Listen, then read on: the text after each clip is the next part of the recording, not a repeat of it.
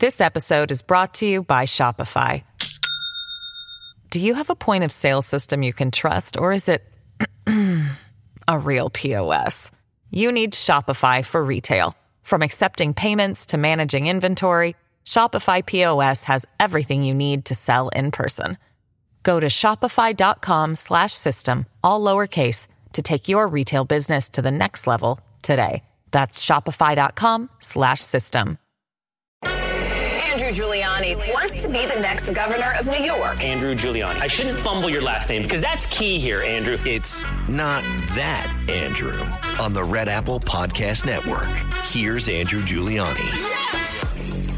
Well, welcome back to another episode of Not That Andrew. And today we have somebody who I've admired actually for a long time. I've been reading her column before we became friends, but over the last few years, we've become friends. And really the thing that I've realized time and time again, whether it's reading her article or her new book, Stolen Youth, How Radicals Are Erasing Innocence and Indoctrinating a Generation, you realize that what Karol Markowicz really cares about is her family, or is families all around, not just New York, but America.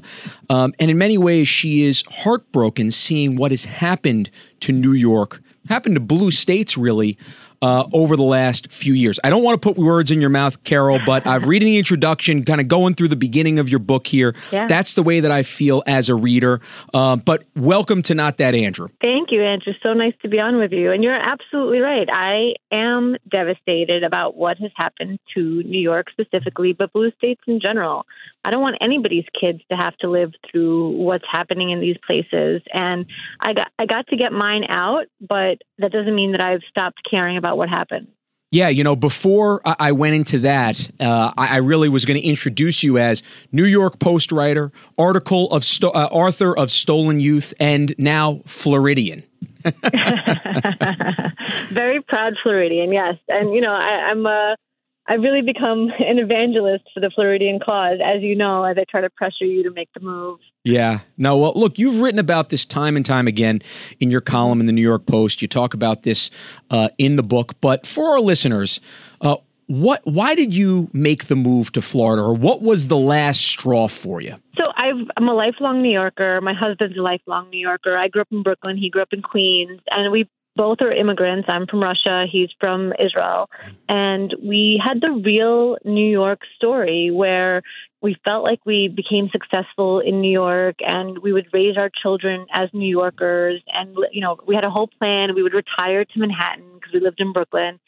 And we really believed in New York City. We thought that it was impossible to destroy the gains that your father had made. And then Michael Bloomberg had, you know, kind of also had assisted in. Mm-hmm. And then Bill de Blasio comes along and you see how fast you can undo all the good work that had been done in a city. But beyond that, what really broke us was the way that children specifically were treated in New York during COVID as not just an afterthought, but like as a nuisance, as something that you wanted to hide away or keep away from the rest of the people. And the way that they were just treated so poorly. You know, when Andrew Cuomo released his plan to reopen New York State, kids' schools were in the last category, phase 4, like between like Broadway shows and concerts, like barely mentioned. And pre-COVID, I would not say that my beat was children's issues. Like, sure, I wrote about schools and stuff like that. I have 3 kids. It seemed natural to do that. But I wrote on a variety of topics, and it wasn't kid-centric. Right. But COVID really showed me how important it was to fight this battle for children. And I saw that New York was not only not fighting the battle for kids, but standing in the way of kids having a nice, normal, healthy life. Well, why did we see that in New York and other states, other blue states like California, where red states like Florida, it seemed like Texas, seem to be promoting more freedoms and kind of allowing the information flow to dictate, or allowing the information to get to parents so that way they could dictate rather than kind of putting more mandates in place like we saw in these blue states? Well, it was very specifically the teachers' unions. Yep. Any place that had strong teachers' unions ended up keeping schools closed for longer, keeping masks on children for longer. It became a cause of the left to treat children as if they were viral vectors in a way that they simply weren't. First of all, they were far less at risk of a poor COVID outcome than older people. And yet you had like Governor Kathy Hochul in New York or Governor Andrew Cuomo. You never saw them in a mask ever. And you had them saying that toddlers, 2-year-olds, were supposed to be masking. So you just had this upside down world where in order to be taken seriously as a liberal, in order to be committed on the left, you had to do insane things like want schools to stay closed or keep masks on little children, even though they didn't need it.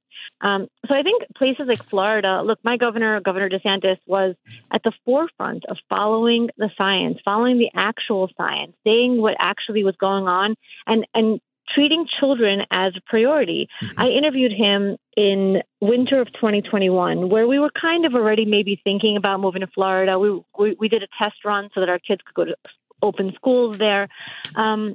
But we hadn't made the decision to move. And he said to me that it was an absolute priority to him to get schools open for that school year, 2020 to 2021. And he was not taking no for an answer. There was no teacher union that was going to stand in his way.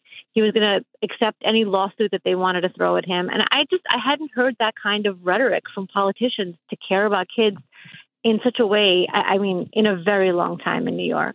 Yeah. Well, look, I want to get back to DeSantis in a little bit, but because you mentioned the teachers union, I want to skip ahead and we'll get back to your book. But I want to talk about a column that you just wrote a couple days ago in the Post entitled, "When Will America Put Out the 3-Alarm Fire in Its Public Schools?" In it, you highlight that math scores were the worst in more than 30 years, reading in more than half a century. And even with that, you would think that maybe there would be some repercussions for Randi Weingarten. What are the repercussions? She gets appointed by Mayorkas, the Homeland Security Secretary, to the Homeland Security Academic Partnership Council, whatever the heck that is. I mean, are we living in a bizarre world over here, Karol? Well, I think what that shows is membership has its privileges. And we opened the book Stolen Youth with a history chapter because I think it's really important to note that there is a cultural revolution happening in America right now. And people like Randi Weingarten are on one particular side. And so they get a lot of benefits. And so they get a lot of promotion. And you see this happen in totalitarian societies in the past. Friends of the regime are treated better than everybody else. And she is absolutely a friend of the regime. And the thing is that my whole life, people would say to me, like, oh, does this moment feel Soviet to you? And until the last 3 years, I would always say no. Right. And now it's like I can't unsee it. I see it everywhere. How could Randi Weingarten be promoted to anything? How could she be in a position to help anyone? I mean, she is one of the absolute villains of the pandemic, where if a child is struggling in school today, I can pretty much guarantee that school is closed. And that school is closed because of either Randi Weingarten or her counterparts in other teachers' unions. Look. Yeah, sorry, go ahead. Sorry, go ahead. No, please. I have 3 kids. My youngest kid is now he just finished first grade in Florida, still struggling to read, still struggling with math. And we are, the kind of parents who are motivated, and we moved into Florida and we get them tutoring, but you can't replace missing school years. It's like, it's really just something that we're going to have to be dealing with for a long time. And there are parents who don't have the resources that we have and don't have the time commitment that we have to really throw everything at him. And you really have to blame the people who kept the schools closed. Yeah, when you mention communist, I think about my wife, and obviously you were born in the Soviet Union, as you mentioned. So was my wife from Lithuania, and she talks about how there was a push in the beginning of her life, at least before the wall fell and Lithuania became free, and freedom ended up coming to the east there, that basically you had the schools and you had the Communist Party try to even incentivize children for telling on their parents if there were conversations in the home about, let's say, in my wife's case, how Lithuania should be a free country and the glories of the freedom of Lithuania versus anything that was anti-communist. When you hear a gubernatorial candidate and former governor in Virginia go and say he doesn't believe that parents should be the primary stakeholders in their kids' education. I mean, at some point, you got to believe that what they're saying is the truth. Right. And how about just the fact that schools are telling kids that they're able to keep secrets from their parents? The cutting out of the parent is something that totalitarian regimes do as a matter of course. It's not just the Soviet Union. You could see this in China. You could see it in Cambodia. You could see it in Nazi Germany. You could see it in lots of places where when they decide they need to indoctrinate the children, cutting out the parents has to be step one. Otherwise, most parents will automatically protect their children from this. But your comment about the Soviet Union and telling on your parents, in that history chapter that we opened the book with, we talk about how often that happened and all the ways that this was the case. There's this hero in the Soviet Union history named Pavlik, and he was pioneer number one. And he had allegedly, and who knows which part of the story is true, but he told on his parents to the authorities because they were hoarding grain, and he ended up being killed by his family, and then his whole family was killed by the state. There's statues to him all over the country, and I'm sure that's what your wife is referring to. Yeah. Pavlik is a very well-known tale.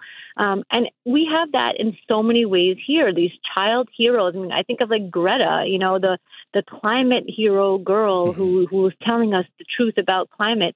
And the truth is that she is directed by adults in her life. And this is, I'm not making this up. She's said this herself, that she had adults in her life say, look, you will be harder to challenge. And they were absolutely right. She is harder to challenge, very hard to challenge a child.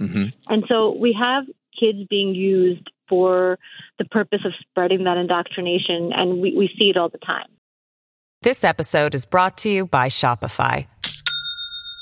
Do you have a point of sale system you can trust, or is it a real POS? You need Shopify for retail. From accepting payments to managing inventory, Shopify POS has everything you need to sell in person. Go to shopify.com/system, all lowercase, to take your retail business to the next level today. That's shopify.com/system. When I got my book and saw you the other day, you signed it to Grace, and I'm showing on video here what you wrote, but you said to Grace, fight, and you signed your name then there. And I thought it was so powerful when I opened up and looked at it, and I was thinking, well, why is that so powerful? And to me, it was really obvious that it's an action, right? It's something that you're saying that, hey, look, this is something that you might have to take on. We're going to fight for you, but at some point you are going to have to go and take action in your life to make sure that you're preserving the freedoms that were handed to you. That's at least what I took from it. When you write that, because I know that's something that you write to many people in the book there, and I love it. What's your meaning there? Well, the last word in the book is fight. And the thing is that so many people think that somebody else will mount this battle for them. So people think like, oh, if I donate to some organization or if I sign a petition, I'm done. Or, on another scale, I love school choice, for example, but I think the Republicans have decided that school choice is a stand-in for fixing our failed public schools. Right. Oh, if you just get school choice passed, you're done. Well, I love school choice. Please pass it everywhere you can. But at the same time, we have to fix our public schools because that's where most people send their kids. And that will require a fight. That will require all of us to be fighting in this battle. And when our kids go out into the world, it's very easy for them to be pressured into saying what everybody else is saying, believing what everybody else is believing. I have parents from all over the country, emailing me or coming up to me at events and saying, I lost my child when they went to college. I lost them because they now suddenly saw me as racist and anti-trans and whatever, because they had all these ridiculous ideas implanted in their mind. And you have to lay the foundation at home, and you have to teach your children how to fight that battle in the world and be themselves and stay true to their beliefs. And I think that, again, parents have to understand that nobody's going to do this for them and that it won't be somebody else mounting the battle. It will have to be each one of us. And that's why we absolutely must fight. Yeah. Well, you mentioned the other day in your speech to the Martin County Republicans, the Lincoln Dinner, that it was difficult to get this book published. And, you pointed out you have a very large following on Twitter and social media, very popular column. Why was it so tough to get it published? It was tough because of the transgender chapter. And publishers told us this, straight up told us this. They said that at the time, Amazon had pulled Ryan Anderson's book about the transgender craze. I think it's called When Harry Became Sally. And then they were also, the employees at Amazon were threatening to quit or whatever if they didn't pull Abigail Schreier's book, which is just excellent. I highly recommend it. Mm-hmm. And these two books about transgenderism in kids and teenagers are not sensational. They're very academic. They go through a lot of research. It isn't like hating anybody. It's saying that there's a real contagion happening here. Mm-hmm. So when we were pitching our book, conservative publishers would say to us, we're afraid that Amazon's not going to run your book. And then what happens? Then the book is a flop because Amazon won't carry it. And look, it's a real concern. We get that, but we were unwilling to cut that chapter. And another publisher said to us, I didn't mention this in the speech, but can you tone down the fighting? Like, does everything have to be a battle? Well, yeah, everything has to be a battle because we're in a fight. We're in a fight against a cultural revolution that is happening all around us. We talk about this in the book, but, in China, it's called the main melody. And if you see it in American culture, it's hard to unsee. There is a main melody. All the companies have all the same positions on everything. And the language that they use has to be exactly correct and exactly the same. And you can't say, I'm not racist. You have to say, I'm anti-racist. Yeah. And you can't say this. You have to say that. And everything is very specific. And the way you're allowed to speak and think has become very regimented. So, yeah, it's going to take a fight to defeat this. We've had decades of the left marching through our institutions, and now we have to fight back. So we couldn't tone down the fighting, and we were ready to drop the book entirely if anybody wanted us to really change anything. And Daily Wire stepped up and said, no, we like the way it is, and we're going to run it. So they did it. And again, as I mentioned in the speech, it's a bestseller. It's not like they were taking a chance on, a book that wasn't going to do well. They knew it was going to do well. They were just too afraid. Yeah, you mentioned the language there, and the thing that I've noticed is how everybody's adopted the word gender-affirming care, whether they agree with it or not. Like, I've seen this actually, and not to go after your outlet because I haven't seen it in any of your columns, but in a few other columnists in the New York Post where they've said gender-affirming care, whether they were for it or against it or whether they were just reporting the facts. And I always kind of said, hey, wait a second, this is not, I would call it gender mutilating. That's what I would call it. But even if you want to say hormone blockers or something like it is, it's not gender affirming care. That's not what it is. Yeah. Sadly, what I did like was a couple days ago I saw an article in the New York Post, and it was I think by the editorial board, and they put in quotes gender affirming care, and I said, okay, I think we got the point. I like the idea of where we're going on that at least.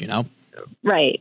Yeah, you're absolutely right. And that's the thing, that when they capture the language, that's such a big part of it, that you're only allowed to speak in a certain way. I think that we again see that throughout totalitarian societies where you have to parrot things in the exact specific way. And a story that I sometimes tell about how everything has to be for the state and how you have to have approved positions and language, and you have to make a spectacle of it. Like you have the defund police signs in your window in 2020, and you have Black Lives Matter signs. Well, in the Soviet Union, my great-grandfather died in a gulag, in Stalin's gulags. And then his two daughters, after Stalin died, they made a scrapbook of Stalin's glorious life because that was survival. That's what you had to do. And then shortly thereafter, Stalin was suddenly out of favor. They had to burn that scrapbook and pretend that they never made it. Yeah. So it's just this, like, you always have to be afraid of somebody finding out what you really believe. Mm-hmm. Oh, man. It reminds me of my mother-in-law, God rest her soul, who passed recently. She told me about she remembers the boots of the Red Army soldier coming into her farmland when she was 4 years old and taking her father to Siberia. And they think they finally let him out 10 years later after he was very sick. He died a few months after he came back. But it was just, when you're born and raised in America and New York, it's tough to really understand that. I try to visualize it. I try to think about it in terms of what that life experience must be like, but it's tough to even imagine it. But that's, I think about that with my own kids, and that's so lucky. That's so good. And as long as we are able to feel that luck and to know how amazing our lives are here. Right. Even at the worst of times, being an American is still the greatest thing ever. Mm-hmm. Our family, I think you and I have talked about this in the past, but we celebrate the day that we came to America, July 20th, every year. It's like a big deal in my family. I wake up that day like it's my birthday. Yeah. It's my Americaversary. I write about it most years, and it matters. It matters to understand that life isn't like this, isn't as good and free elsewhere. And we have to fight to preserve it here because it's not a given. And that's really the thing. You know, a lot of times people will say like, oh, what would George Washington think of what's happening right now? Or, you know, what would the founding fathers say if they saw where we were today? And I'm sure they would have their issues with it. But I think the thing that they would say is, wow, you guys made it. It worked. It's still happening. That's amazing. You know, so when I get down about any current events or things that are happening, I think about how unlikely it is that this American experiment exists, and it worked, and it's still working, and we have to preserve it. You know, a couple of nights ago after the event, we drove down, and I was driving, and my wife was reading the book the entire time, and I kept on hearing her say, "Oh," and she was just struck by so many of the stories there, and she just couldn't put it down. And she read it back on the plane ride back a couple days ago as well. But one of the stories that really struck her was the biological male sleeping in the same bunk at camp as the young girls. And the question, because I said, well, then what question would you like me to ask, Karol? You've probably done more research so far than I have in the book. And she said, how do you fight this off in blue states? How do we fight this off in blue states? Or is it a matter of, you know, it's an exile of the red states and you know, at some point you'll have enough of the insanity kind of surround itself in the blue states where it'll stop? I don't know. Well, even in the red states, you still have to ask the camp, how do you group by, you know, do you group by gender identity or by biological sex? Because the thing is, a lot of parents will even ask, they'll say, oh, you know, how do the bunks work? And the camp will respond, oh, we group by, you know, gender identity. And parents will think that means that they're grouping them by biological sex, but that's not what it means. And it's coming because in places like California, I think it's already illegal to not allow somebody with their preferred gender identity into the bunk of their choosing. So this is all happening. And the thing is about red states is that while, yes, it's absolutely safer in red states, you still get so many things going under the radar that people are not even catching on to. It's hard for me a lot of the time to get people to care. I know, as crazy as this sounds, like, so for example, when I talk to people about the sleepaway camp thing, you know, parents of girls care a lot more than parents of boys. Yeah. They say, oh, you know, if a biological girl who thinks she's a boy wants to be in my son's bunk, like whatever. But parents of girls are like, wait a minute, I don't want a boy in my daughter's bunk. I don't want somebody with a penis in their bunk. Yeah. And so it's tough to get people to care who are not personally invested. And I think that's step one, is that you have to see it as a larger issue. It's not just about what affects your children. It's not just about, you know, your particular camp. You have to kind of be fighting this battle everywhere. Otherwise, we're really going to get to a place where women's spaces are not going to exist at all. And even if you only have sons, you have to know that that's going to creep up in their lives as well. I mean, it just, seeing a bigger picture, bigger societal picture is definitely part of my goal with this book and just with the speeches that I give, that people have to see it as a larger revolution and not just, oh, does this affect my own personal family? Because it might not right today, but it will in the future. What did you think of the gay pride parade when they said, we're here, we're queer, and we're coming for your children? You know, what's really wild about that is how many like normies in my life, like people who aren't on Twitter all day and people who aren't really super into politics, how many of them heard about it and were disgusted by it? I think they're making a giant mistake with this rhetoric. Look, you know, you and I, lifelong New Yorkers, did we ever care about the Pride Parade before? No. Of course not. Let's Pride Parade, sure, go ahead. And of course, the difference is that they were not coming for our kids. They were not saying, we're going to teach gender identity to your kindergartner. And now they are, and we have to stop them. And it has nothing to do, I think that the LGB has really got, you know, kind of tarred with the T because it has nothing to do with anything. Like, how does transgenderism even fit into the gay life, you know, gay world? It doesn't. It really doesn't. And I hear from gay people all the time that they don't consider it part of their movement or part of their group at all. So it's crazy that they're making this mistake because, again, I think a lot of people who weren't paying attention are paying attention when they're threatening to come for their kids. Mom deserves the best, and there's no better place to shop for Mother's Day than Whole Foods Market. They're your destination for unbeatable savings, from premium gifts to show-stopping flowers and irresistible desserts. Start by saving 33% with Prime on all body care and candles. Then get a 15-stem bunch of tulips for just $9.99 each with Prime. Round out Mom's menu with festive rosé, irresistible berry chantilly cake, and more special treats. Come celebrate Mother's Day at Whole Foods Market. Yeah, and you're absolutely right in terms of this. It's like, look, I think I remember seeing you, if I'm not mistaken, a couple of years ago at a Log Cabin Republican event. Right. My joke my whole life is I love the gays. I nothing but love for the gays. Absolutely. It was amazing to me, and I think this is one of the stories that never really gets written about, is how many of the, at least I can know that the men that actually worked in the White House under President Trump were gay. And, it was one of these things that they were just as accepted as anybody else. It was. I think it's one of these things that, and probably coming from a communist country, I would imagine, you might look at it and say, look, this is one of the beauties of America, is that you can do this independent of government. Right? This is not government's decision.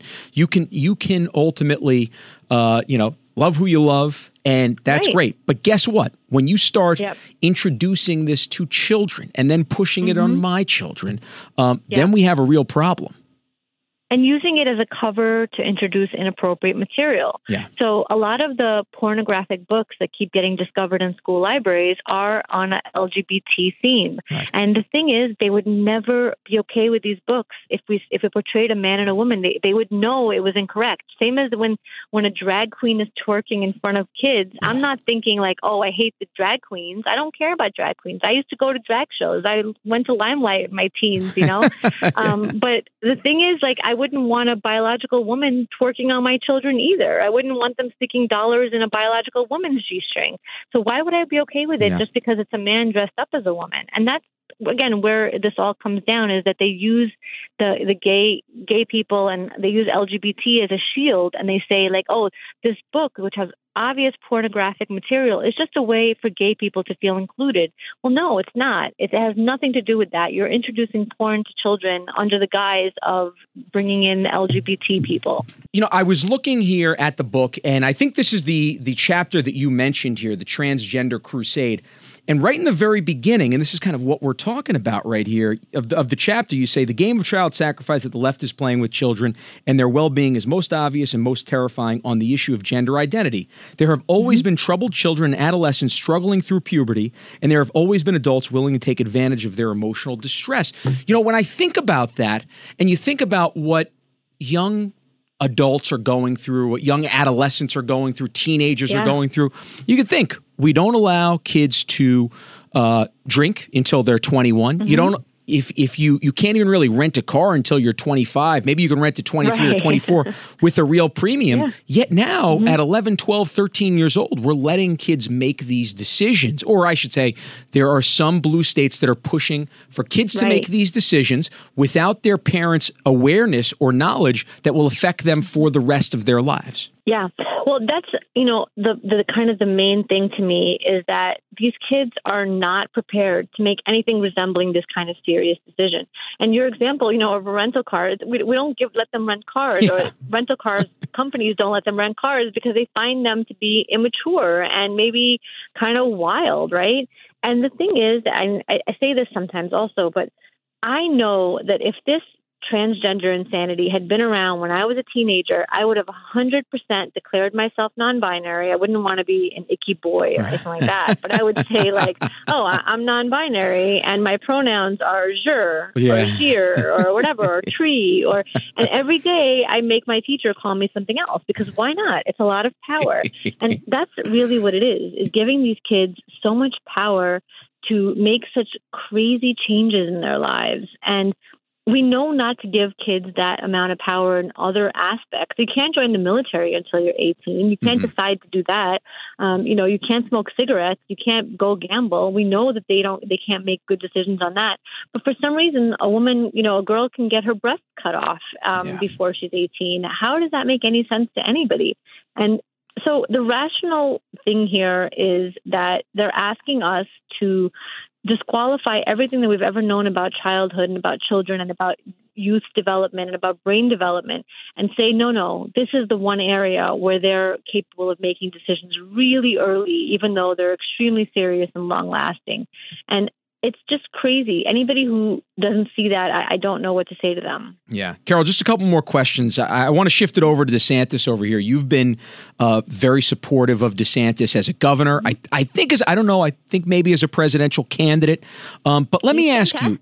I haven't endorsed anybody or anything, but okay. I think DeSantis is amazing. Yeah. No, look, I think he has done, and as somebody who I have endorsed President Trump, the one thing where I differentiate with President Trump is I think that DeSantis is doing a fantastic job in Florida. I think it's pretty obvious. I think people are voting by their feet there, and when you win almost 60% of the state with all this stuff on the table, I think it shows that he's been able to do a good job. But the thing that I have seen from DeSantis is, as good of an executive as he is, he seems to struggle sometimes as a campaigner.